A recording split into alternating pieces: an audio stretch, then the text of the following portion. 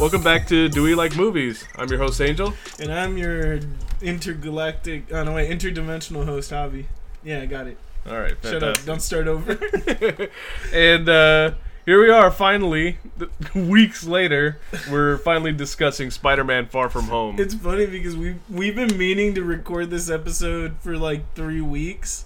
And even though we put an episode out last week, it feels like it's been for fucking ever. Yeah, I know. No kidding. I think we even tried to record this episode last week while we were on our way to watch a live recording of Last Podcast on the Left. Whoop! Shout out Last Podcast, guys. It was a great show. I really enjoyed it. Yeah, I'd never seen a live podcast before.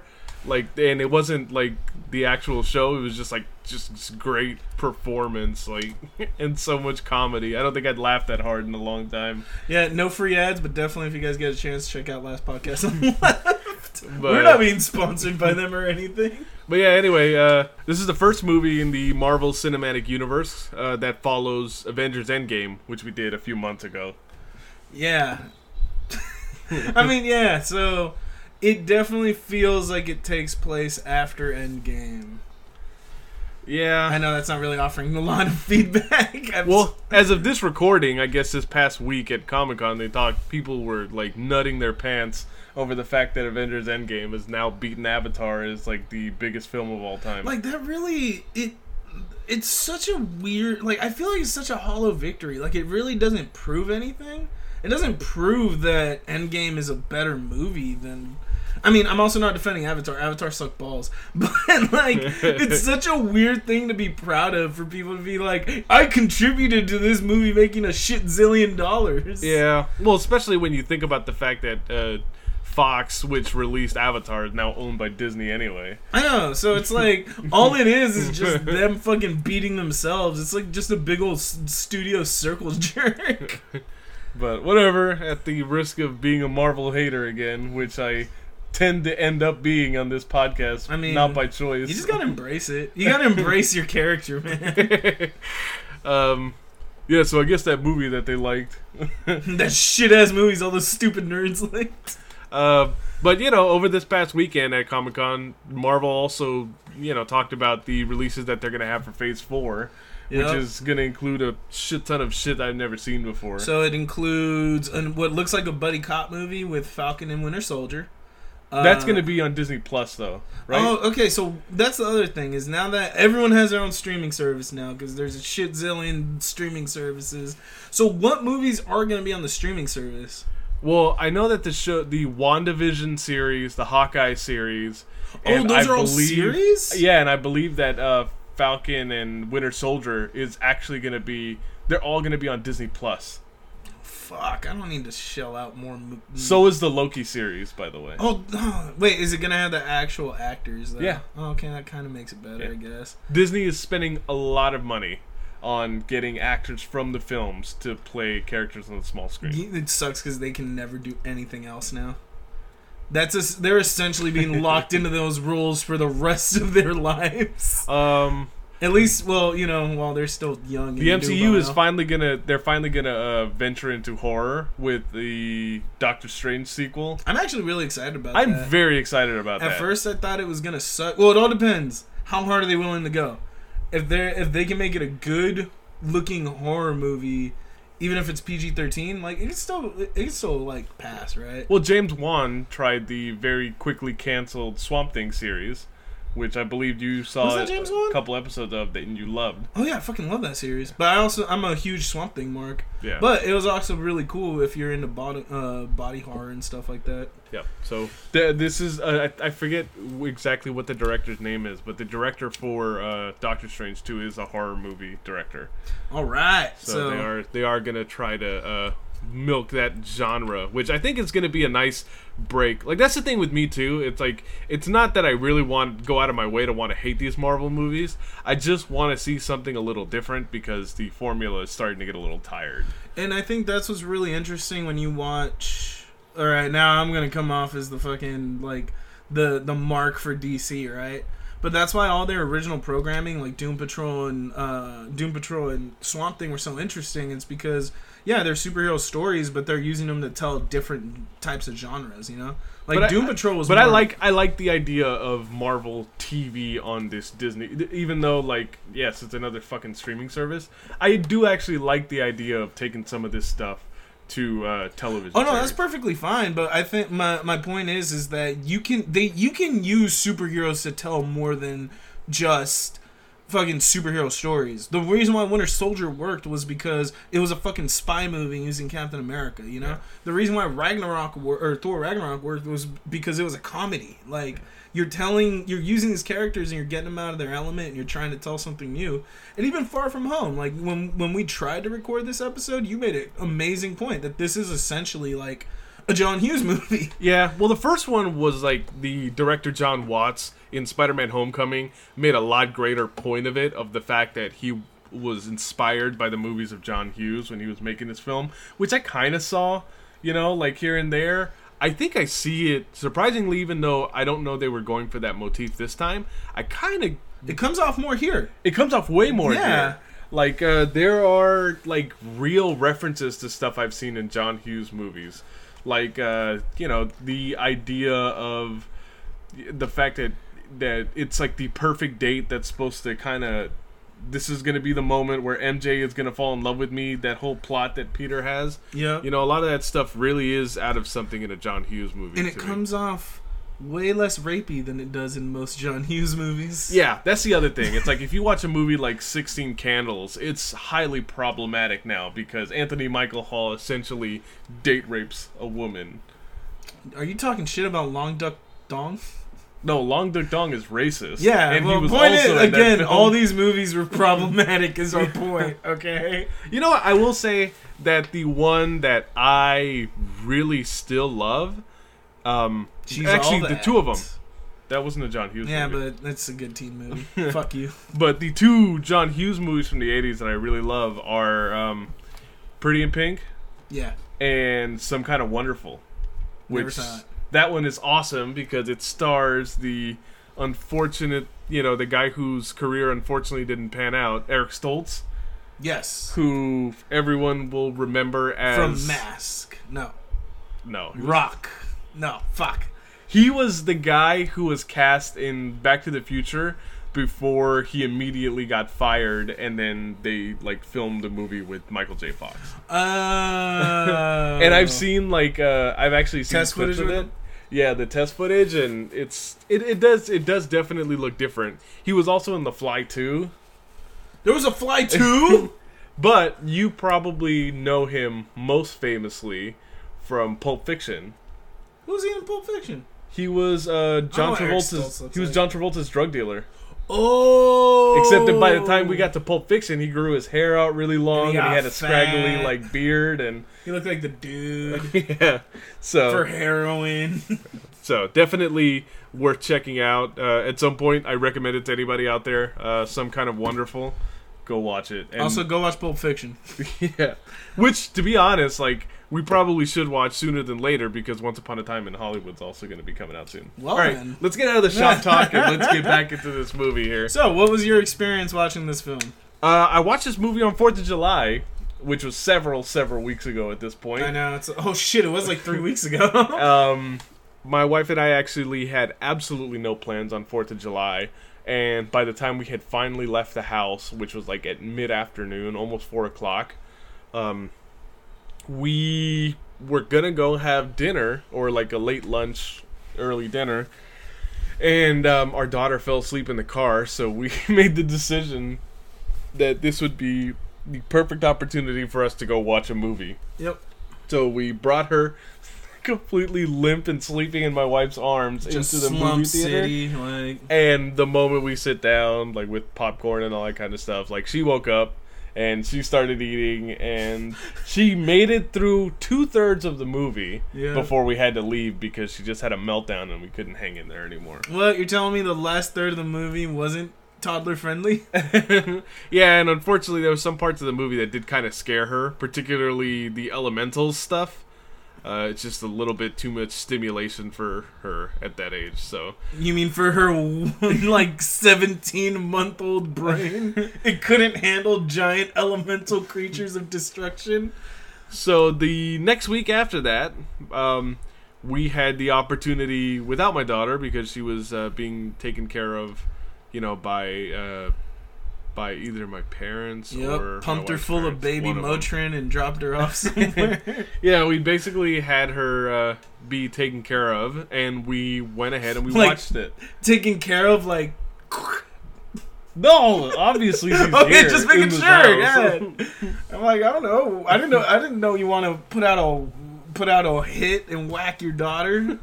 I've been watching a lot of Sopranos. So we did finally watch it, and so I feel like I have a really good handle on a good chunk of this movie anyway at this point. What was your experience with it? Says the guy that was like, I still have to do research. But anyway, my experience with this movie... Shut the fuck up. I fucking always have to do research, no matter how many fucking times I watch the movie. Fucking asshole. I'm sorry, I didn't mean to antagonize you so much. Well, hurry the fuck up and tell me what your stupid ass experience was. Tell me how fucking stupid it was so I can make fun of you now. So, yeah, my girlfriend was like, hey, you want to go watch a movie? And I was like, but you hate going to the movies. And then it's like, oh yeah, I forgot Far From Home was coming out. And she loves Tom Holland. Like, for some reason, my girlfriend's like favorite superhero is Spider-Man. But of all the Spider people, her favorite one is Tobey Maguire. And I was like, that's how I knew you were the one. And then, but she also really likes Tom Holland. And I just really feel bad because Andrew Garfield's always going to be everyone's least favorite Spider-Man. Yeah. We're not going to go into that, but when you have a 30-year-old trying to play a 15-year-old, it's just never going to work out. Yeah. I mean, he could just have like Timothy Dalton, like James Bond syndrome, where it's like he was definitely a decent actor. They just put him in a couple of not great films, and it just didn't catch on. Yeah, but we went to one of those we went to one of those theaters where it was like kind of the kind of theaters that you go, you sit on a couch and then like they bring the food out for you, right?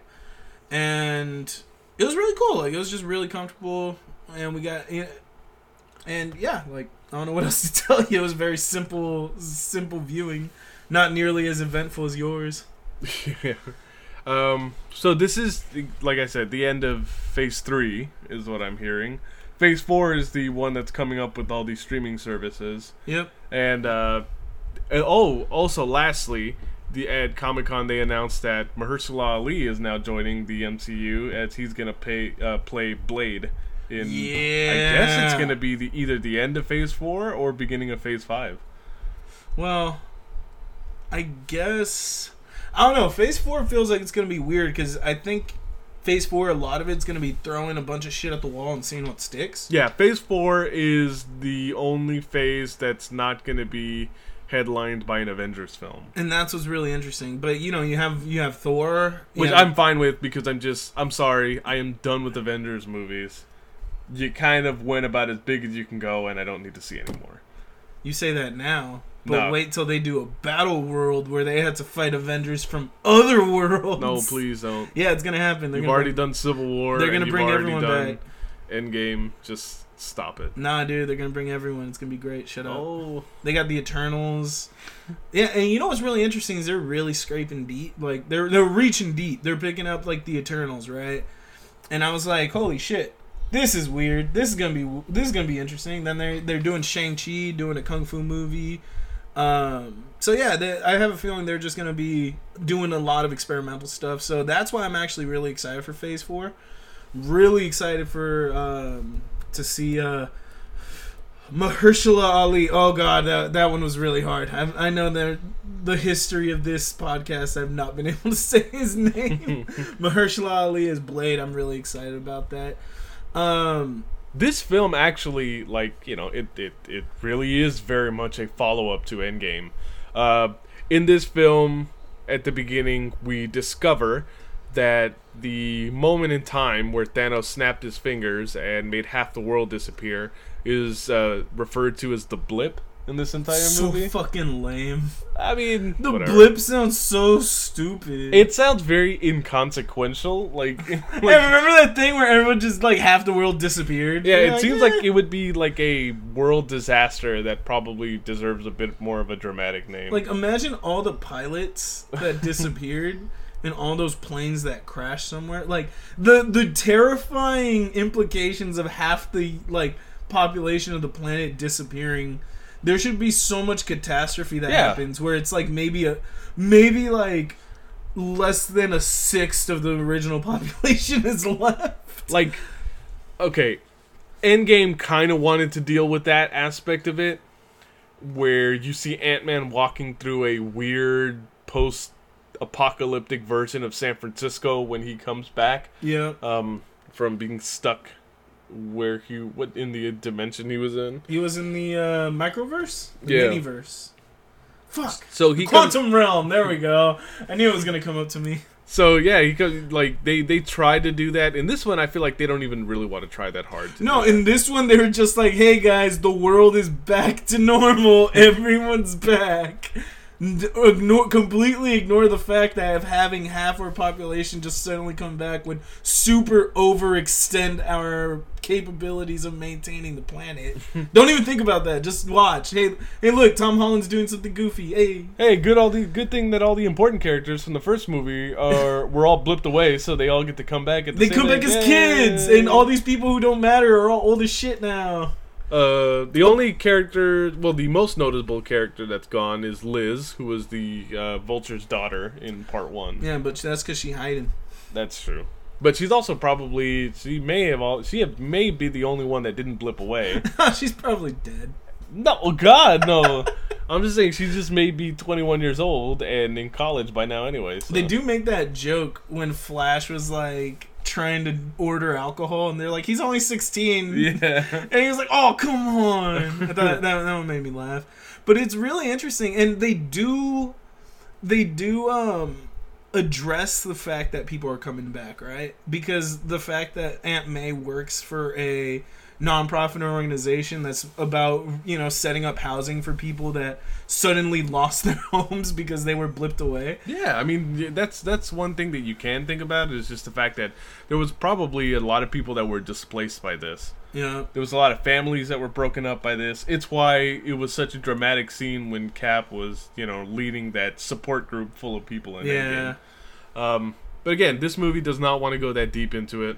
Right from the beginning, they kind of give you the idea of the tone that we're going to take here when they play the song from The Bodyguard, I Will Always Love You, the Whitney Houston song. I loved that they chose to open it with that. Mm-hmm. You got to listen to that song play as the Marvel Studios logo comes up. I thought it was, I guess that was good. But, alright, right off the bat, like, it was cool. They do the in memoriam, right, for Cap. They do it for Vision, Tony, and Black Widow, right?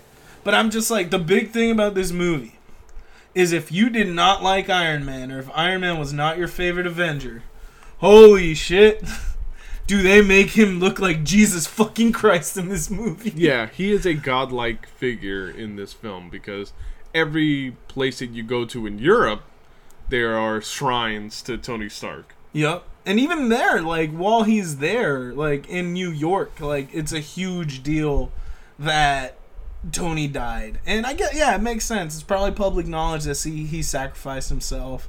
But it was like, for a point, at a certain point, I was just like, okay, come on. Let's all calm down here a little bit. He's not like Gandhi or Mother Teresa and Gandhi's love child. What I did know more than anything coming into this movie was that that Mysterio was going to be the villain of the film, and that he was cast, and that he was the casting of him was Jake Gyllenhaal. Yeah. So now, as I think we talked about it before, officially all 3 principal characters in the movie Zodiac are now like members of the MCU. The weirdest connection. Yeah, it's definitely. It's like so random. It almost, you know what it reminds me of? It reminds me of like the fact that there's so many actors from The Simpsons in the '98 Godzilla movie. Yeah, like, it just doesn't make any sense. Like there was 3 actors from that movie that were in there. Yeah, it's just one of those fun little weird ass factoids. So let's get started. You know, when the movie opens up with Quentin Beck fighting an Earth Elemental in Mexico. So Nick Fury and Mariah Hill are tracking down these weird, like, cataclysmic events all around the world. And Quentin Beck is this hero from another universe who... Or at least that's how he presents himself. Spoilers! This whole movie's about misdirection. It's like you learn nothing. This whole movie is spoilers. Shut up, dude. God, why? There's no way that you came into this movie not thinking that what was going to happen happened. Here's the thing. I knew that, but that's because I'm a fucking nerd. I'm talking about for your casual folks that had no... Like, my girlfriend had no idea that turn was going to happen. And that was why it was that much more satisfying. But yeah, fine. Since Angel wants to be a fucking curmudgeon... Mysterio's the bad guy, guys. Remember that.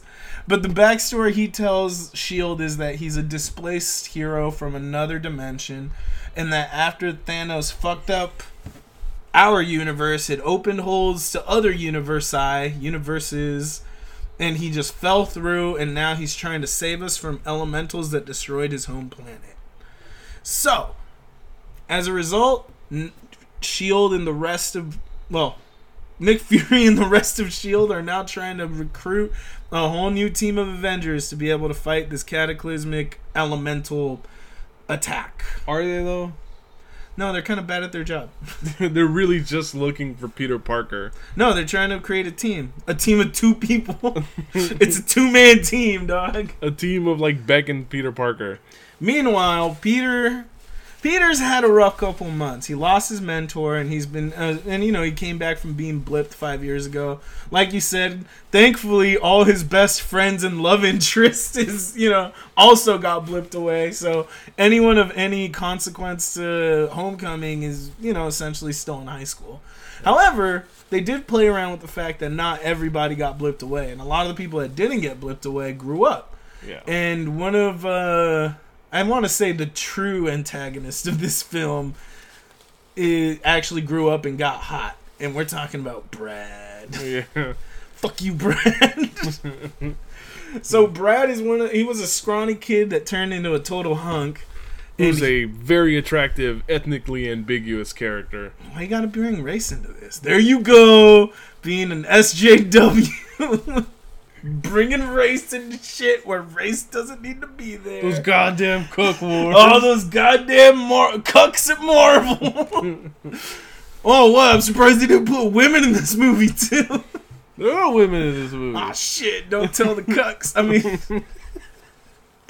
So anyway, Brad he's already making eyes over at Mary Jane, and he definitely, Not Mary Jane. Shut up! I know it was a test. It's Michelle. Michelle is MJ. Okay, it's hard. All right, it takes some getting used to. So what this movie does if this would have been a movie of them in high school again, and I would have been thinking way too hard about like all the consequences of them blipping back, I probably would not have enjoyed this movie as much. Yep. The device that they're able to use that allows my brain to not think about that is the fact that this entire movie takes place abroad. Summer vacation! Woo! On a summer trip. So it looks like the science club is going on some sort of science summer field trip. Fucking nerds. So Peter, Ned, MJ, this guy Brad, Flash, who's back, and crap, what was the other girl's name? I don't think she was in. I mean, if she was in the first movie, I think she was just in those little like snippets of the TV show that they were all on. Betsy Ross? Nah, wait, that's from from the that's Hulk, from right? Incredible Hulk. My bad. But yeah, so pretty much just one of those other side characters also goes along with them. Yeah. And also JB Smoove, baby. Yeah, JB Smoove is in it. The teacher who was the nerdy guy from Freaks and Geeks and is also in all those Judd Apatow movies. Martin Starr. Martin Starr. And he's in Silicon Valley, of course. Yeah, he was Guilfoyle, right? Yeah. So he's comes back to reprise this role as a teacher. I think one of the biggest missed opportunities in this movie is that we did not get the return of our personal favorite, the gym teacher played by Hannibal Buress. No, wait, come back. Betty Brant. Oh. I knew it was... Okay, sorry. That was really bugging me because I knew she did play a role originally in, like, original Spider-Man lore. She was in... I guess to keep it in the, cinematic universe, she was Elizabeth Banks in the original Spider-Man movies, like Spider-Man trilogy. Okay. So Betty Brant used to be the secretary for... J. Jonah, yeah.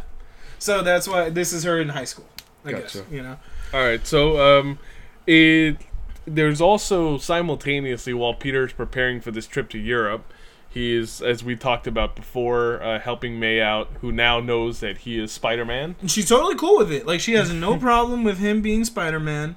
She actually used it to her advantage in her job working at this MPO, where she brings Spider-Man in for publicity, and he does, like, he works these special events, and like that really does. To be honest, it does stuff. make me think a little bit of that PS4 Spider-Man game, because Yeah. there is the subplot of May, running the soup kitchen at Feast and yeah. doing all the where she's like does all the charitable work and stuff like that, and that's what I was reminded of.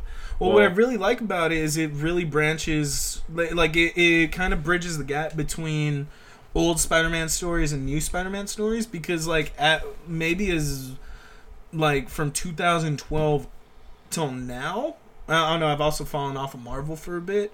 Like, that's all canon. Like, Aunt May got a shit ton of money and she put it into the Feast Center because she wants to help homeless people, and that's when...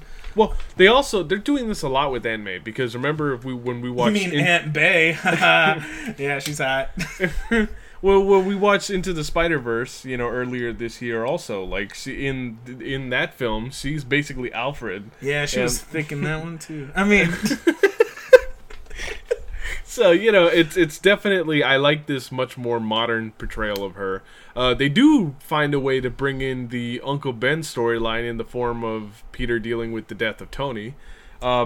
They do also have a reference to Uncle Ben in the suitcase that Peter takes, which the is BFP for Yeah. Benjamin Franklin Parker. So that's a nice way to bring it up without making any mention of it. Again, I don't need to see the third iteration of Ben Parker getting murdered.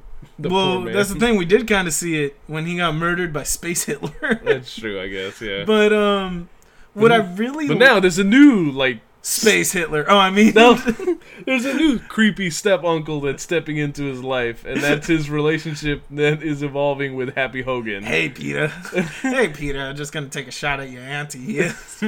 Where it's in the first movie, obviously, like, Happy wanted very little, if not nothing, to do with Peter. Now he definitely feels like I don't know, like They're helping each other cope. Yeah, he feels like he has more of a responsibility to take care of him now that Tony Stark is gone, and also he's obviously attracted to Aunt May. One of the biggest themes in this movie is Peter good enough to replace Tony? Yeah, it's the thing that comes up several times, and it happens in this. It happens right in the beginning, right when the reporters mob him, and they're like, "Hey, does that mean you're gonna be the new Iron Man?" And then he like freaks out and he's just like, swings away. Like, but by the way, if I had web shooters, that would be how I escape every awkward situation. Well, it's funny because it's one of those things that really should bother me, and I definitely should find something negative about it and not like it. But it totally works for me because think of the Spider-Man that's been introduced into this Marvel Cinematic Universe. He's the sidekick. He really starts off as a peripheral character that just apparently just existed and gets pulled into Civil War in such a just out of left field way that it feels natural that now that the original Avengers are going to kind of go away and not like, make who's movies gonna step anymore. up? Yeah, this really sets the stage for Spider-Man to kind of rightfully take his place in center stage, which I feel like even in Homecoming he didn't do. Oh no, and I think I'm kind of glad that in Homecoming he didn't, because this film is definitely about him coming into his own, right? Yeah. And I think the third one should really be. I think it's going to be the biggest one. Oh yeah, totally. It has to be. And the thing is, in the first one, like he could, like the thing about Homecoming is that you knew if Peter could have fucked off and totally done whatever the hell he wanted, because he knew at the end of the day Tony wasn't going to come in and save him.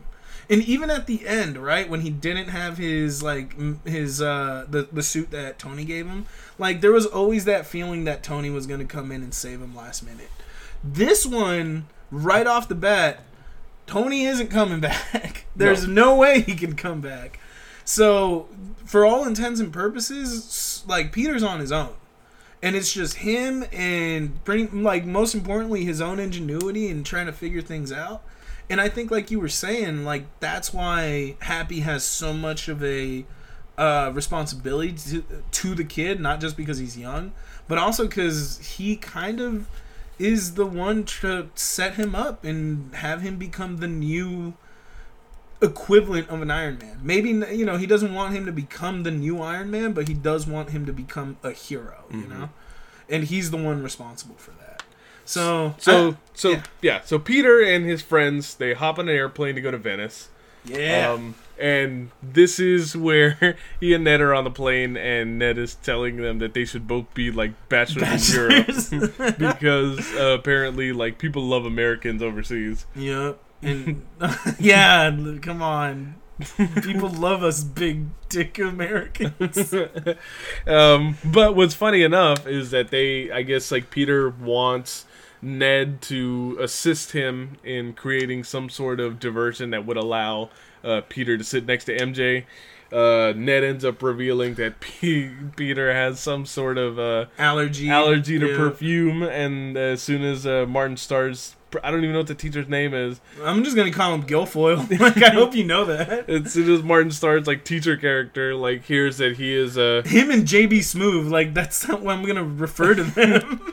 Yeah, so as soon as they see that as soon as they catch wind that he is quote unquote allergic to perfume, that's where he sits next to the teacher, while handsome guy Brad ends up sitting next to MJ, and then Ned has to stay in his seat where he's sitting next to Betty. So Ned is a total boy, first of all, because even though he totally was like, hey Peter, we're gonna go try to, catch some sniz together as bachelors, he still went out and tried to help his boy get some play. And even though it didn't really work out. Hey, the big boys are winning in this universe. Hell yeah. As a fellow big boy, I am all for this. Literally in like the 15-hour flight from Queens to Venice, like they're in a relationship. Well, that, and then also Happy Hogan and Aunt May. Oh yeah. I'm telling you, this is the year of the chubs, man. It's the summer of fat boys. Can we call the episode "Summer of Fat Boys"? So yeah, they arrive in Venice, and Peter is awkwardly trying to find some time to get with MJ. And to be honest, like MJ seems to have that same interest with Peter. She had that in the first film. Yep. And but she just kind of plays aloof. She's trying to be cool about it. It's really funny because it's like it's interesting to see the role reversed, where usually it's the dude trying to be the cool guy, and the girl sometimes like the nervous one. It's funny because like, okay, when you are in high school and you're interested in a girl, you obviously you don't do this purposefully because it would be fucking creepy, but there are moments where you catch yourself kind of like looking at someone that you're interested in, and it's just like they make reference of that, where it's like sometimes they both end up kind of looking at each other, and when the other one looks, that's when they look away. Like there is something very actual real, like, if you guys love cringy high school bullshit as much as I do, this is for you. This movie's chock full of cringy high school bullshit I used to do. Of course I used to look at it, the unrequited, the object of my unrequited affection and then awkwardly look away because I was too scared to say anything. But unfortunately, his plans get interrupted by the appearance of, I swear to God, Hydro like, Man. Yeah, like exactly. That's fucking Hydro Man, dude. Exactly, Hydro. Rad. Like if I wasn't aware that, you know, that this was all, that really it was gonna be Mysterio that's the villain, I would have thought, hey, this is their surprise. This is Hydro that exists in this universe now. And then you're like, oh, he kind of sucks. He's just a big bucket of water. Yeah, so he ends up getting fought off by Mysterio, who asks Peter. Doesn't exactly ask Peter for help, but Peter offers himself for help and puts on that Mardi Gras looking mask. Yeah, the stupid Mardi Gras mask. So pretty much, Peter, he was completely resigned with not having to be Spider-Man on vacation. Mm-hmm. Yeah, to the point where he didn't want to take a suit. He didn't want to take a suit. Aunt May packed it on accident. Well, not on accident, to surprise him. Mm-hmm. So he brings the suit to Europe, but he still refuses to wear it. So when they get attacked by, for lack of a better term, Hydro Man, he doesn't have a suit on him, so he has to wear this mask. But the cool thing is, I love those Stark web shooters that he can just... they're just watches. Like, it's essentially a watch, so he can wear them anywhere. Mm-hmm. So he's just jumping around, and he's helping... so while Mysterio's trying to fight off Hydro Man, Spider-Man is essentially trying to keep the debris from Venice from crashing on any innocent people. He's trying to minimize the casualties and property damage. And for all intents and purposes, it works out well. Like, they make a good team. While, Beck is clearly the more experienced being a hero, like, definitely Spider-Man's able to hold his own. So, Fury tries to... So Fury tries to he tries to recruit Spider-Man, or he tries to recruit Peter into joining S.H.I.E.L.D., essentially, right? Which in the beginning they make a joke about it because he's calling Peter on his cell phone, and Peter decides that he's gonna send him straight to voicemail, and then Happy freaks out, and he's like, "You never forward, or was it you never send? You never ghost Nick Fury." You never ghost Nick Fury, and that's like the running joke. And then when Fury finds out, he goes, "Are you trying to ghost me?" Yeah. And it's hilarious because, like Fury does, you gotta believe he's a super spy and he has no problem killing people. And here he is, like, arguing with this 16-year-old kid while a bunch of other 16-year-olds keep coming in and out of his hotel room. I do like the scene where he, like, tells Peter, where he, like, talks to Peter about how he should, about how he can help them. And Peter decides to say, he's like, well, he's like, I can't really help. He's like, I'm just a kid. And his response is, bitch, you've been to space. But it's true. Yeah. He almost, like, he stood his ground against Thanos and has been to space and came back. And it's like, why do you think that's a good argument, Peter?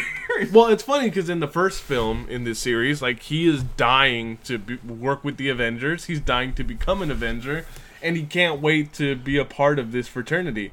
And it feels like the fatigue and the casualties of the Infinity War and the events of Endgame have kind of, I guess, disillusioned him to it. Yeah, to the he's point 16. Where He doesn't have enough time to be disillusioned about being a hero.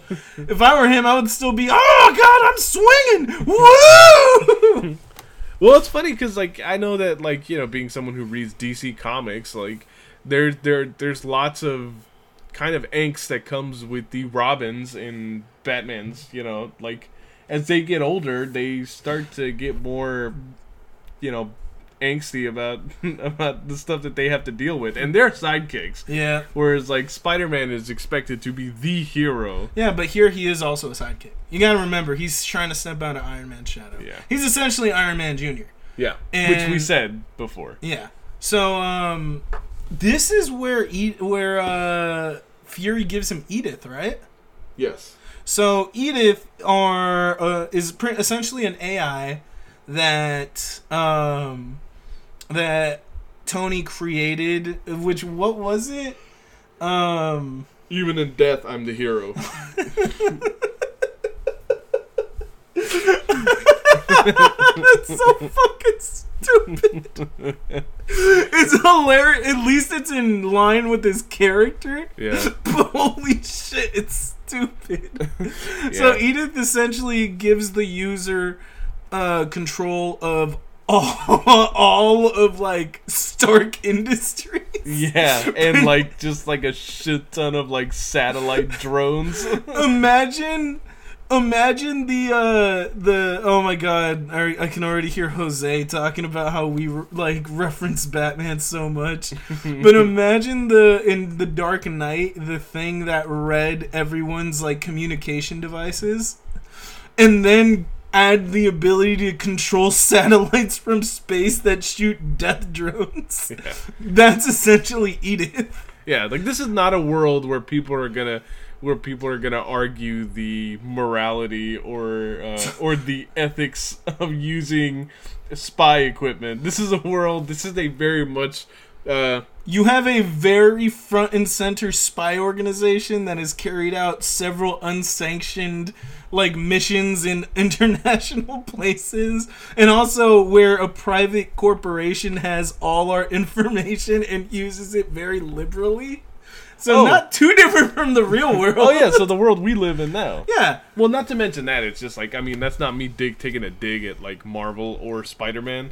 Like this is very much a world that's post-Patriot Act, where we just, because it's the way we grew up, we willingly just accept that government agencies have access to all of our most personal information. Yep, gotta give up some privacy if you want safety, baby. And unless you're Tony Stark, you just take everyone's privacy and wipe your ass with it. Yeah.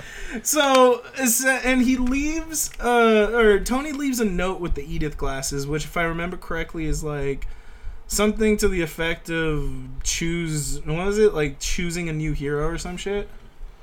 Do you remember more or less what it says? No, but it's just essentially telling him that he chooses him. Mm-hmm. You know. So after Peter chooses to decline the offer to join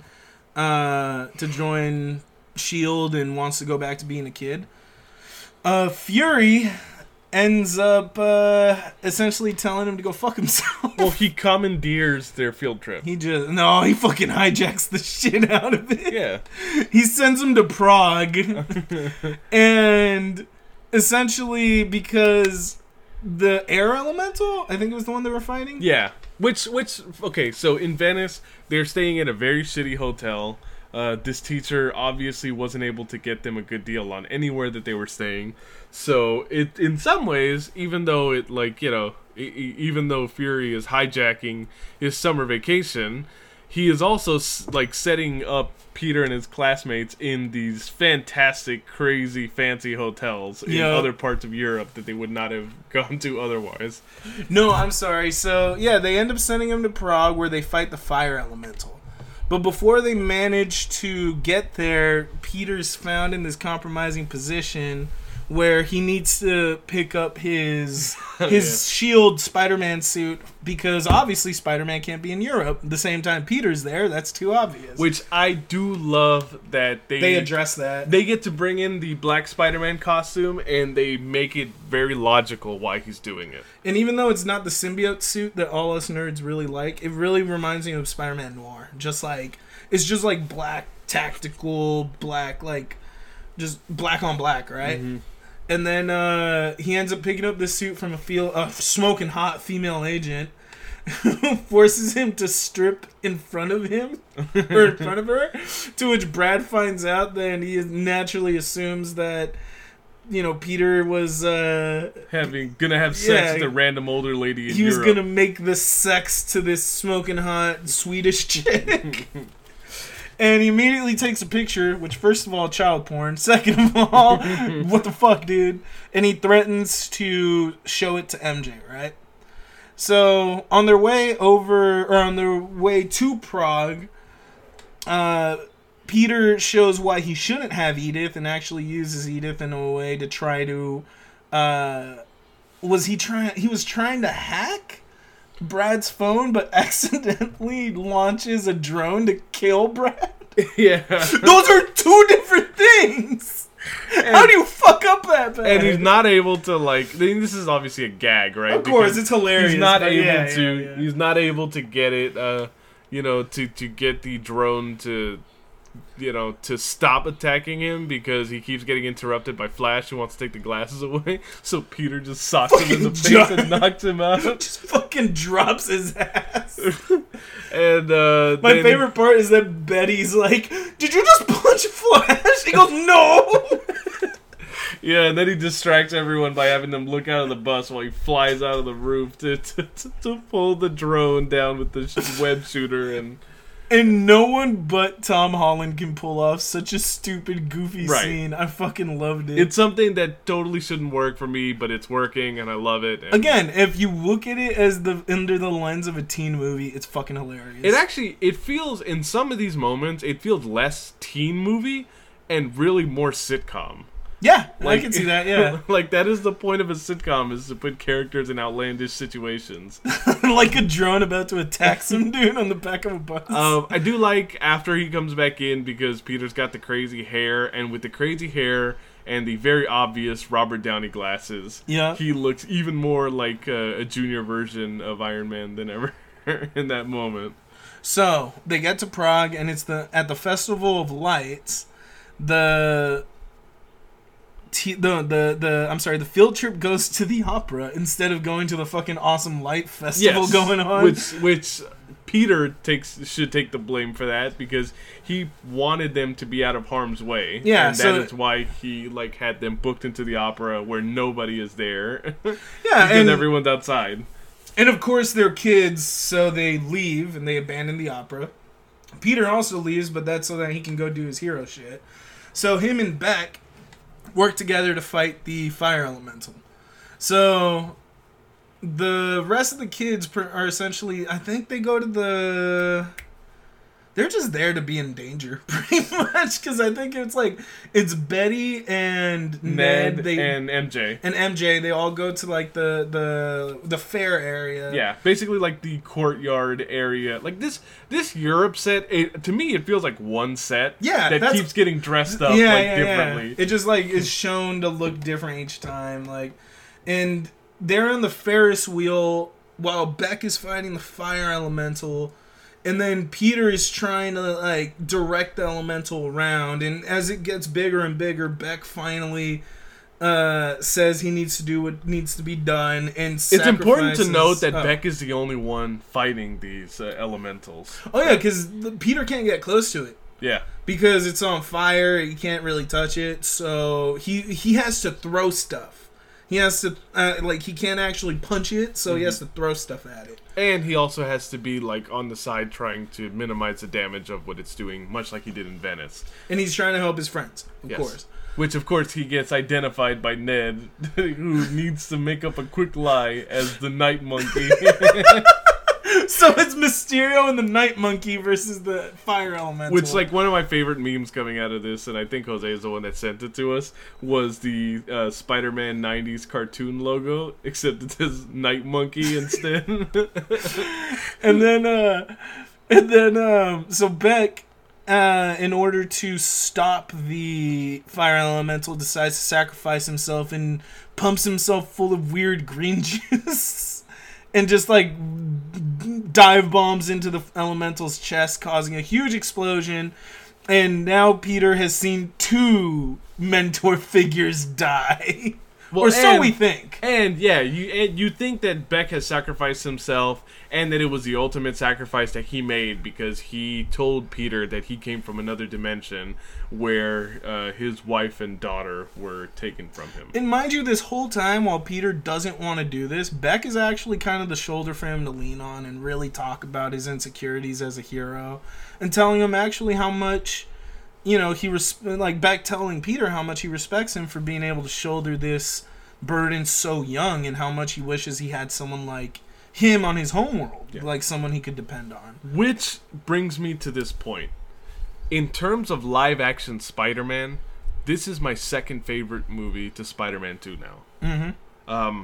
Mostly because what I love most about Spider-Man 2, which is my favorite movie in this franchise still, is the really great mentor-pupil relationship that get instantly established and feels very credible between Doc Ock and Peter. Mm-hmm. And the same thing here, right? Like, it's a very much, like, Beck very easily fills in for Tony Stark here, and really doesn't have any of the, his personality is so different from the bombastic personality that Robert Downey has, that he does feel more like someone that Peter would want to relate to. Beck feels like he's the best parts of Captain America and Iron Man.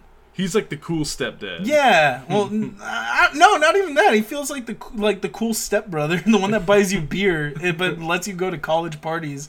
But he doesn't let you mac on chicks. That's true, because Jake Gyllenhaal has a look of him to where, yes, he is approaching middle age, if not already in middle age, but he still has a very young face. Yeah. So he both feels like an older sibling or parent to Peter, while also feeling like a contemporary somehow at the same time. And it's really interesting, and at this point, Beck...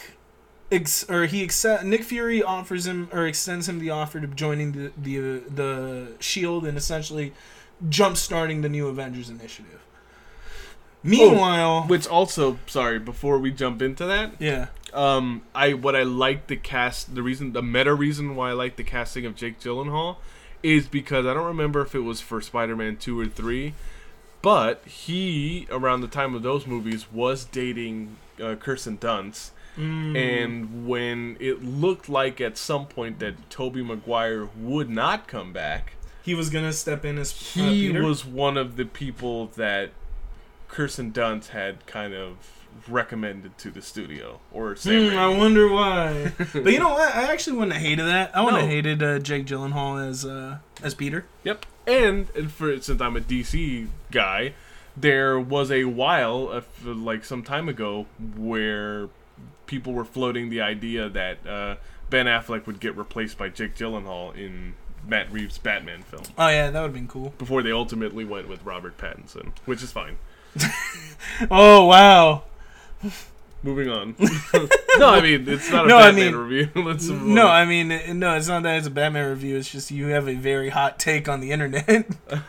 But anyway, so Fury gives... Oh, God. He fucking rips into Peter Parker about how he's not meant to be a hero. Yeah. And how Tony probably made a mistake picking him to be a successor and all this shit.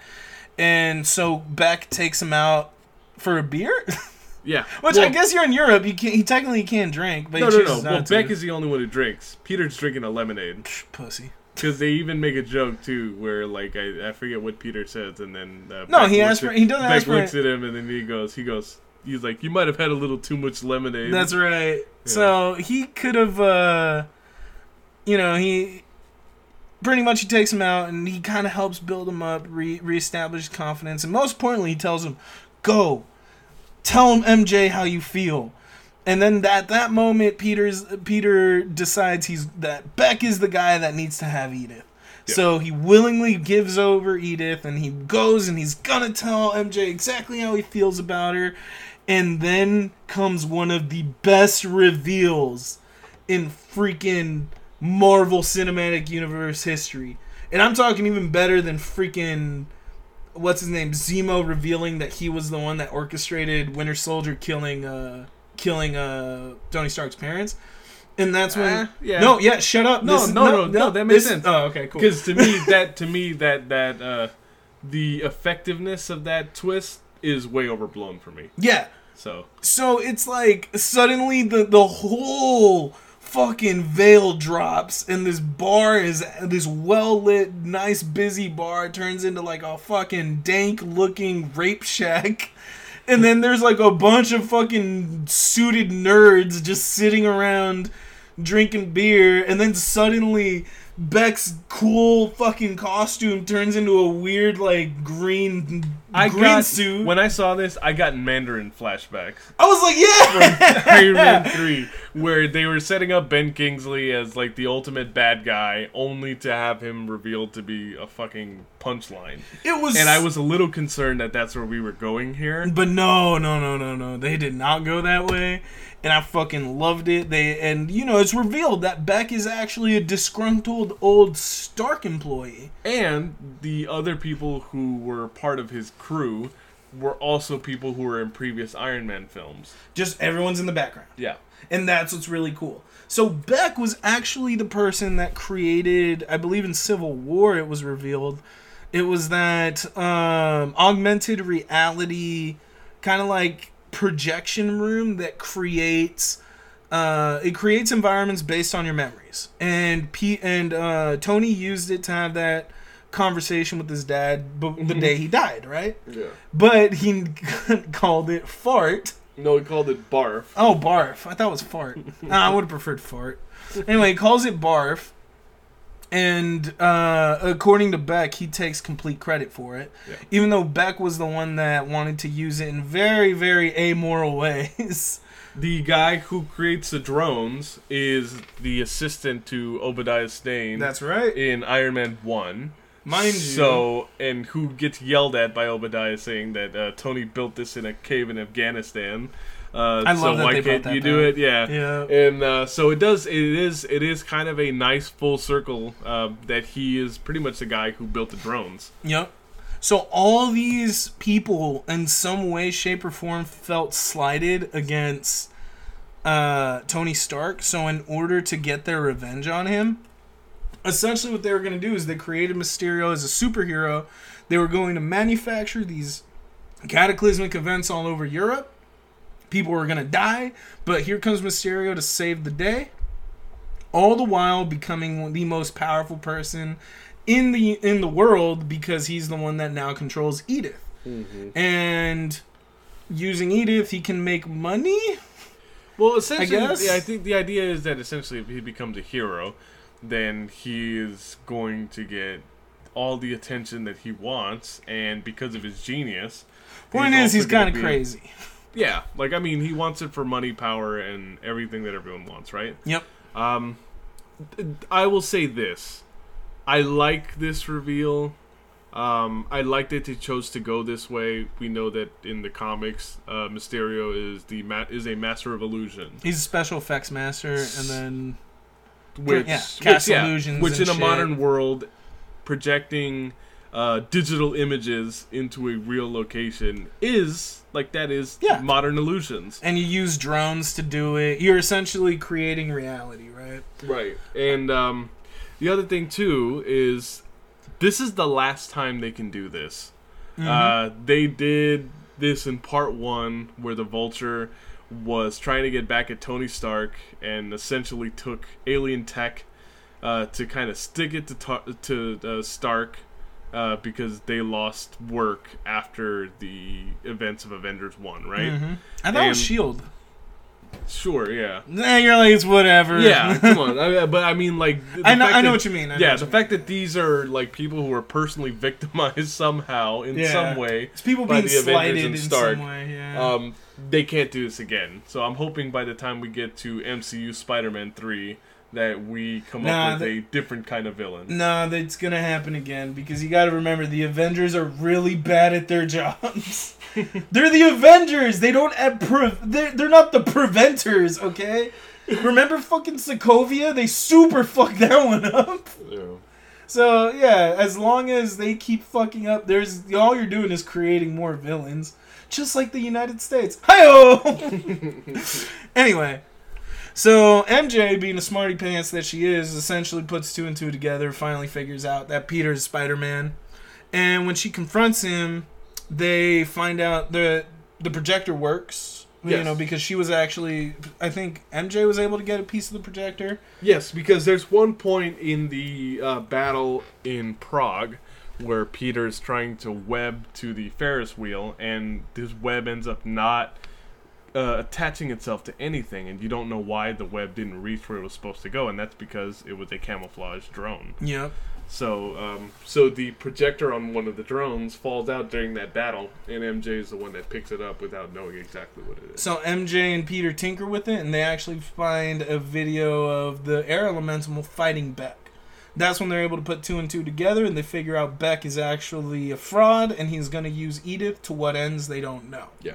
Important to note that Beck actually doesn't want to hurt Peter Parker at all. He actually does like Peter Parker. Yep. He respects him for being intelligent and kind of, defends him out loud when he kind of gets dirty looks from S.H.I.E.L.D. for being a kid. Interested. Yeah. So he very clearly doesn't want to kill him, but he does feel like he needs to do anything he can to keep up this illusion, because he said to himself, to his partners, that Nick Fury is one of the most paranoid people he's ever seen in his life. Yeah. So Peter ends up running, or he tries to get in contact with Fury and tries to tell him about Beck. And while Fury and Maria Hill are at they're in like this bit, like it's assumed to be like a S.H.I.E.L.D. building, right? And then suddenly, the illusion drops, and then it's Peter and Nick Fury in like this vacant construction area. Well, right away it feels a little weird to me, because supposedly I don't think we're in a world where S.H.I.E.L.D. has all these outposts anymore. They don't have that reach anymore. Because Winter Soldier made it very clear that a lot of the resources from S.H.I.E.L.D. were the fact that they were infiltrated by Hydra. Yep. So that was the first part of it where it felt a little strange to me. Mm-hmm. And then I will say that the illusion scene where Mysterio is just like putting out all this wild imagery, just torturing, to scare the shit out of Peter, is one of my favorite sequences in the Spider-Man film. So fucking cool. It felt like something out of the 90s cartoon series, and I mean that in the best possible way. So, yeah, in case you guys don't remember it, it's just this really cool scene where, like, Mysterio's throwing mirror images of Spider-Man. He's throwing, like, zombie Tony Stark. He's attacked by all these other Spider-Men. It's just really cool scene, all meant to fuck with Spider-Man, to the point where it's all meant as a distraction, because this entire time Peter thinks he's fighting these things off, when in reality Mysterio is pushing him over to some train tracks, putting him in the direction of an oncoming train, and getting almost killed when he gets smacked by this train, right? Well, even one of the illusions that he was seeing was one of the plans that Peter had was to ask MJ out while they were on top of the Eiffel Tower, and there's a scene in it where it kind of shows you an omen of what that would have looked like when she was about to get thrown off the Eiffel Tower. Oh, and it also right. felt like something out of Sam Raimi's Spider-Man 1. Yeah. Well. When MJ gets thrown off the Brooklyn Bridge. Yeah. So it's an impressive sequence. It's really cool. Him getting hit by a train is brutal. Doesn't die, manages to save himself. Right. So it's also important to note that much like in fucking Spider-Man 2, which Angel circle jerks himself to, for some reason, Peter's having problems with the Peter tingle. Yes. Or the Spider Sense is renamed in this film as Peter Tingle. So maybe if he would have eaten a chocolate cake, he would have been fine. Oh. Remember that part? Oh, yeah. This chocolate cake brings all his powers back. Yeah, it's such a good plot point. I fucking love it. You know that's not really true. You know what? It probably is, and that's why it's fucking stupid. I will not stand for Spider-Man 2 slander on this podcast. Yeah, well, it's coming. So. I swear to fucking God. I can't wait till we actually watch Spider-Man 2 so I can talk about how stupid that scene is. I'm gonna fucking sock you in the mouth. Good. In that episode. It's just gonna be a fucking hour and a half, like, audible fight. Yeah, so the train does feel like a clear callback to Spider-Man 2. If only he was like a Christ-like figure and stopped it using webs. Oh my fucking God. Please don't start... Do not bag that scene, because it's actually my favorite scene in the Spider-Man series. Hey, careful, he's a hero. Yeah, that's right. That is exactly right. That movie captures post 9/11 like unity that everyone in this country had for like that period of several years after, better than any other movie that I could possibly tell you about. Oh, he's just a kid. Can't be older than my son. So Peter ends up passing out in this train in this film, and he actually wakes up in a jail with a bunch of fucking soccer hooligans. Yeah. I was like, fuck yeah, dude. Very polite soccer hooligans who don't even want to like get out of prison here. I know, after like Peter's shirtless and one of the drunk dudes. Well, not like, prison. He's obviously in the drunk tank. He's in the drunk tank. But one of the dude, like Peter's shirtless, and one of the dudes like gives him his jersey. So Peter ends up breaking out of jail, and I think the guys stay in, right? Like they don't. Yeah, leave. the other guys stay in, and the guard that's supposed to be watching the jail cell is wearing the night monkey mask. That's right. He's like fucking around.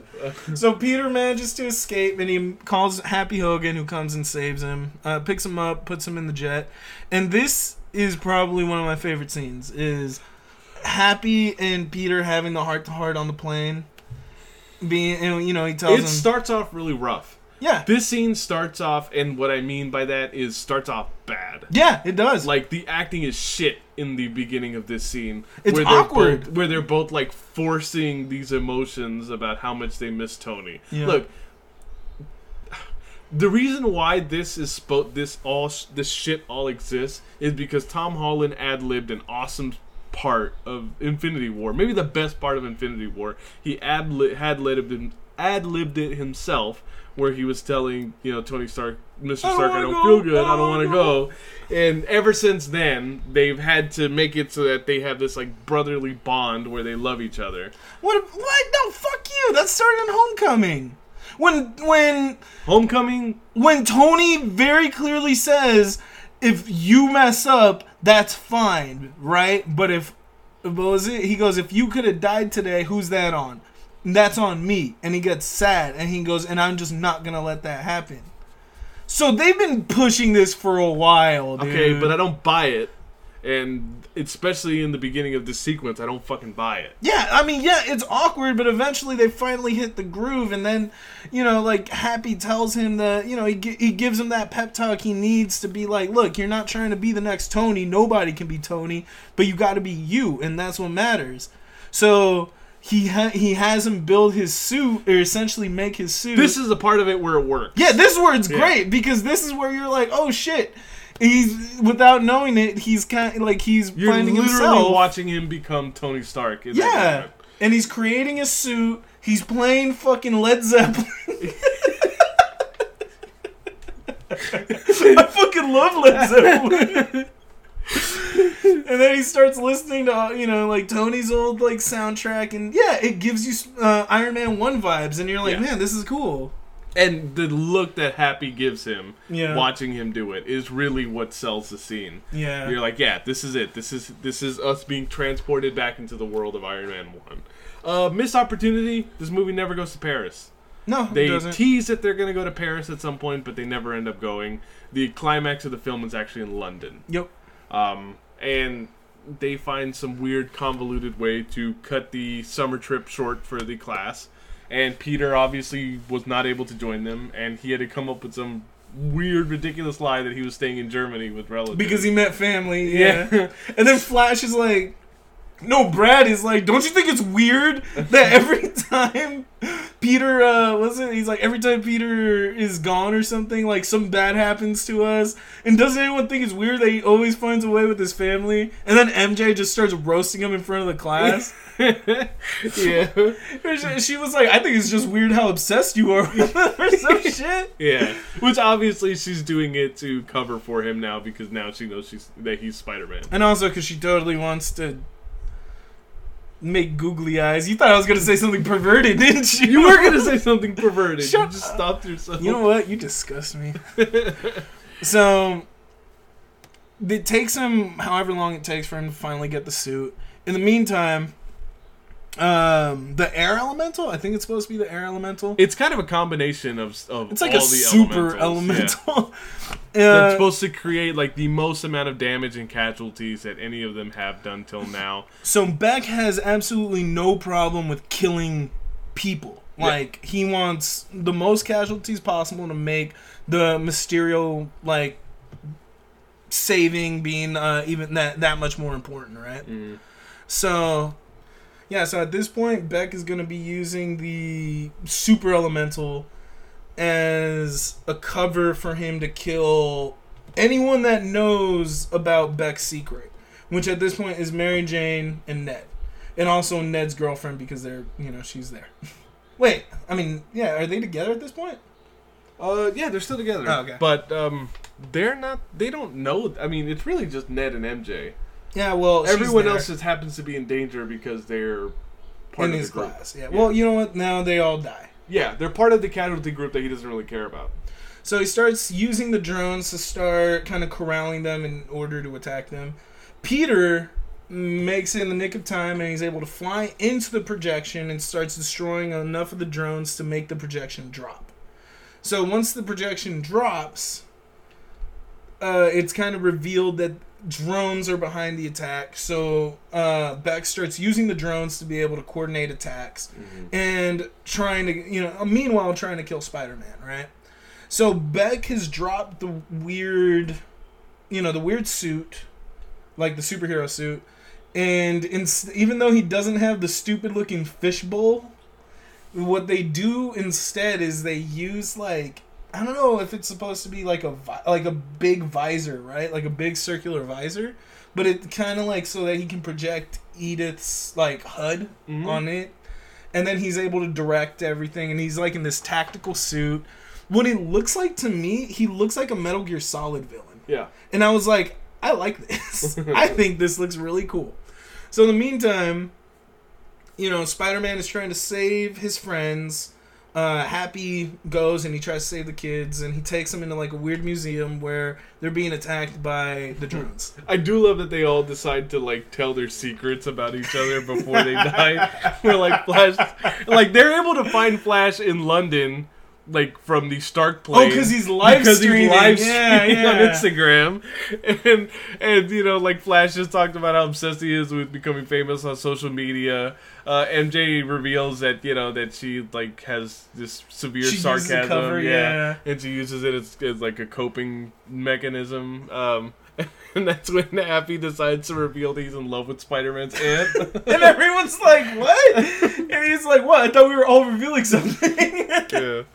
And also, like, Happy decides to try to save them by throwing a shield, like one of those old medieval shields. He tries to throw it like Cap. So...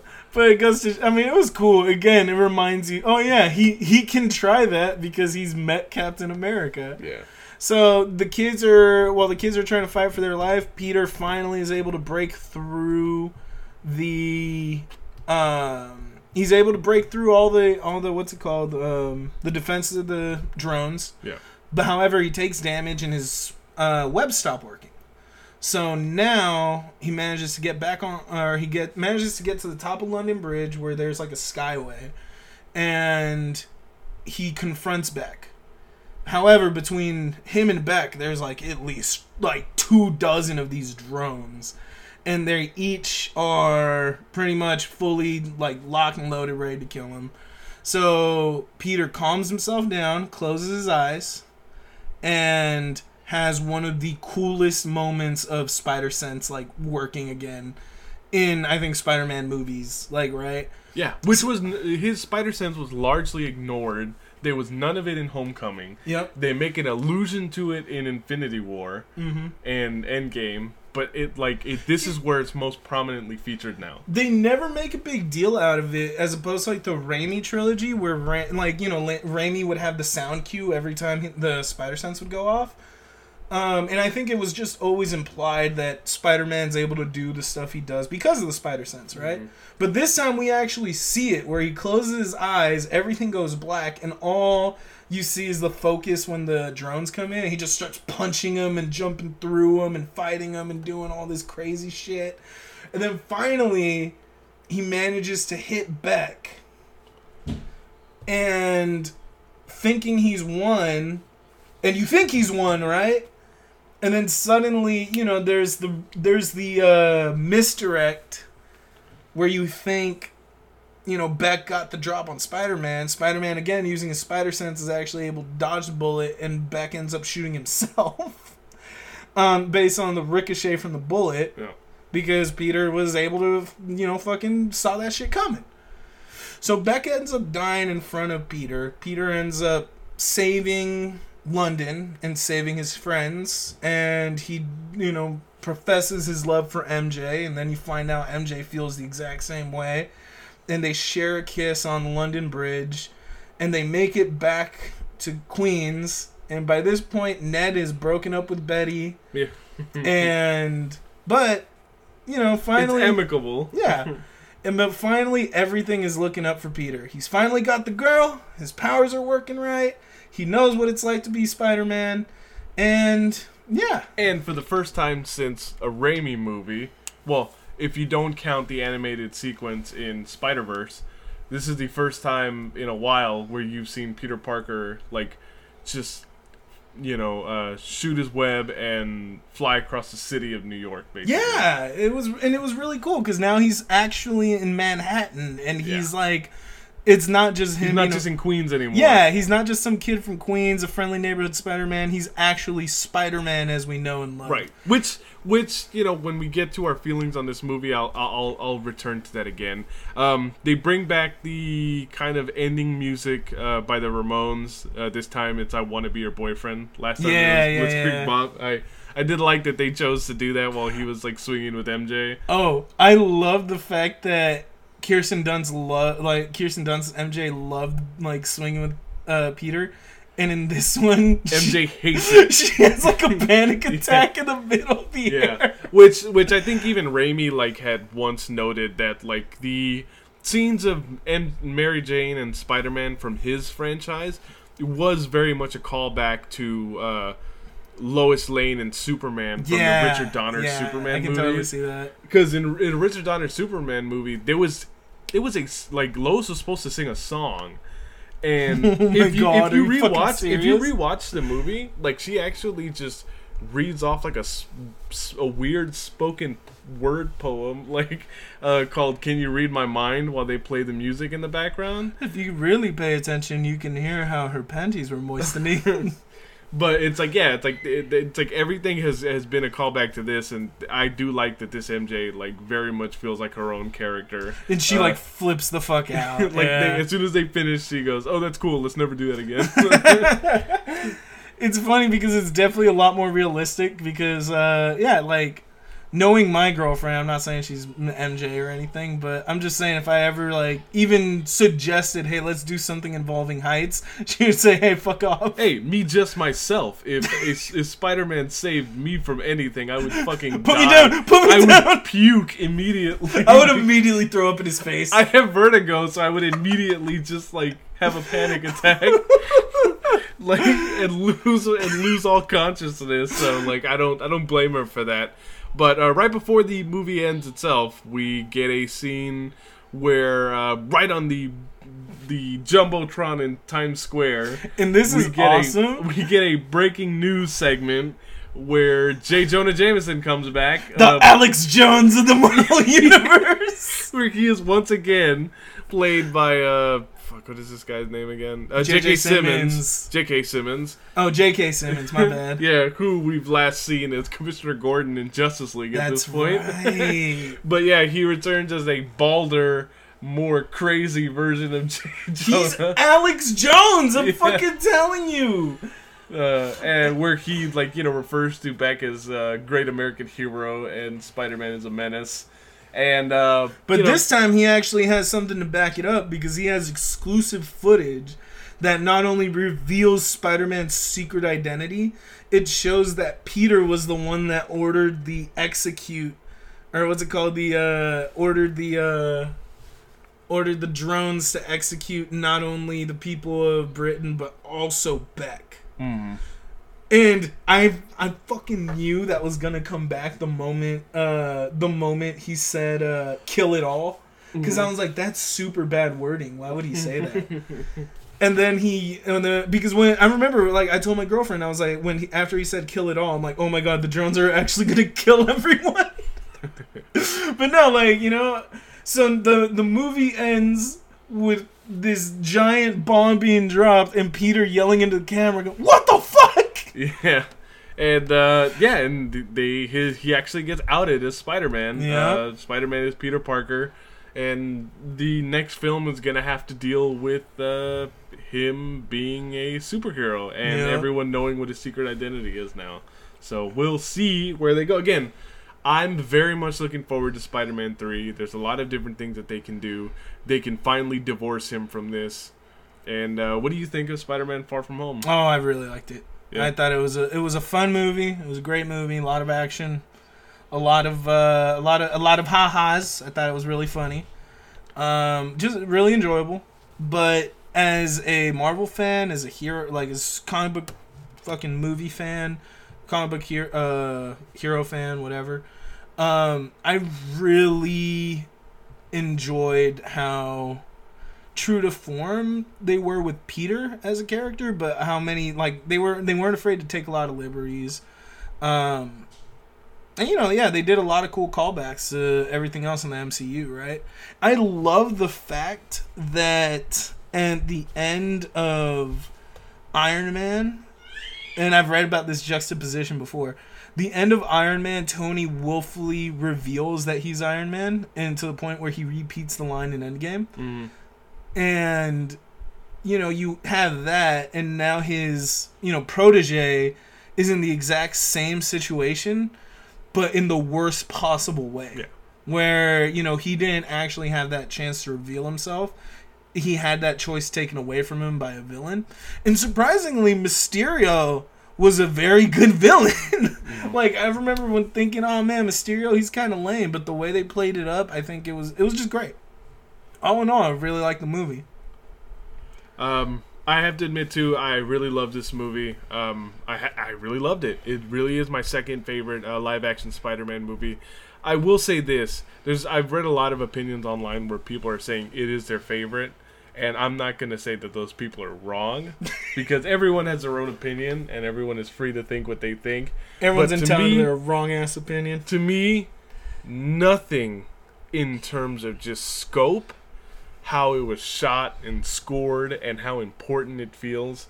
Nothing in these movies since Spider-Man 2 feels like it hits the heights of Spider-Man 2. And that's all I will say about that. It is an awesome movie. I'm glad that, you know, that we are in this Marvel Universe Spider-Man now. I think this third film in this series trilogy has the potential to be freaking awesome. And I think this character has the potential to, if they ever fucking do what I want them to do, and that's a Spider-Man Venom crossover, I would just fucking love that. A little Tom and Tom connection. Yeah. But yeah, it is still, again, it's still all about Spider-Man 2 for me.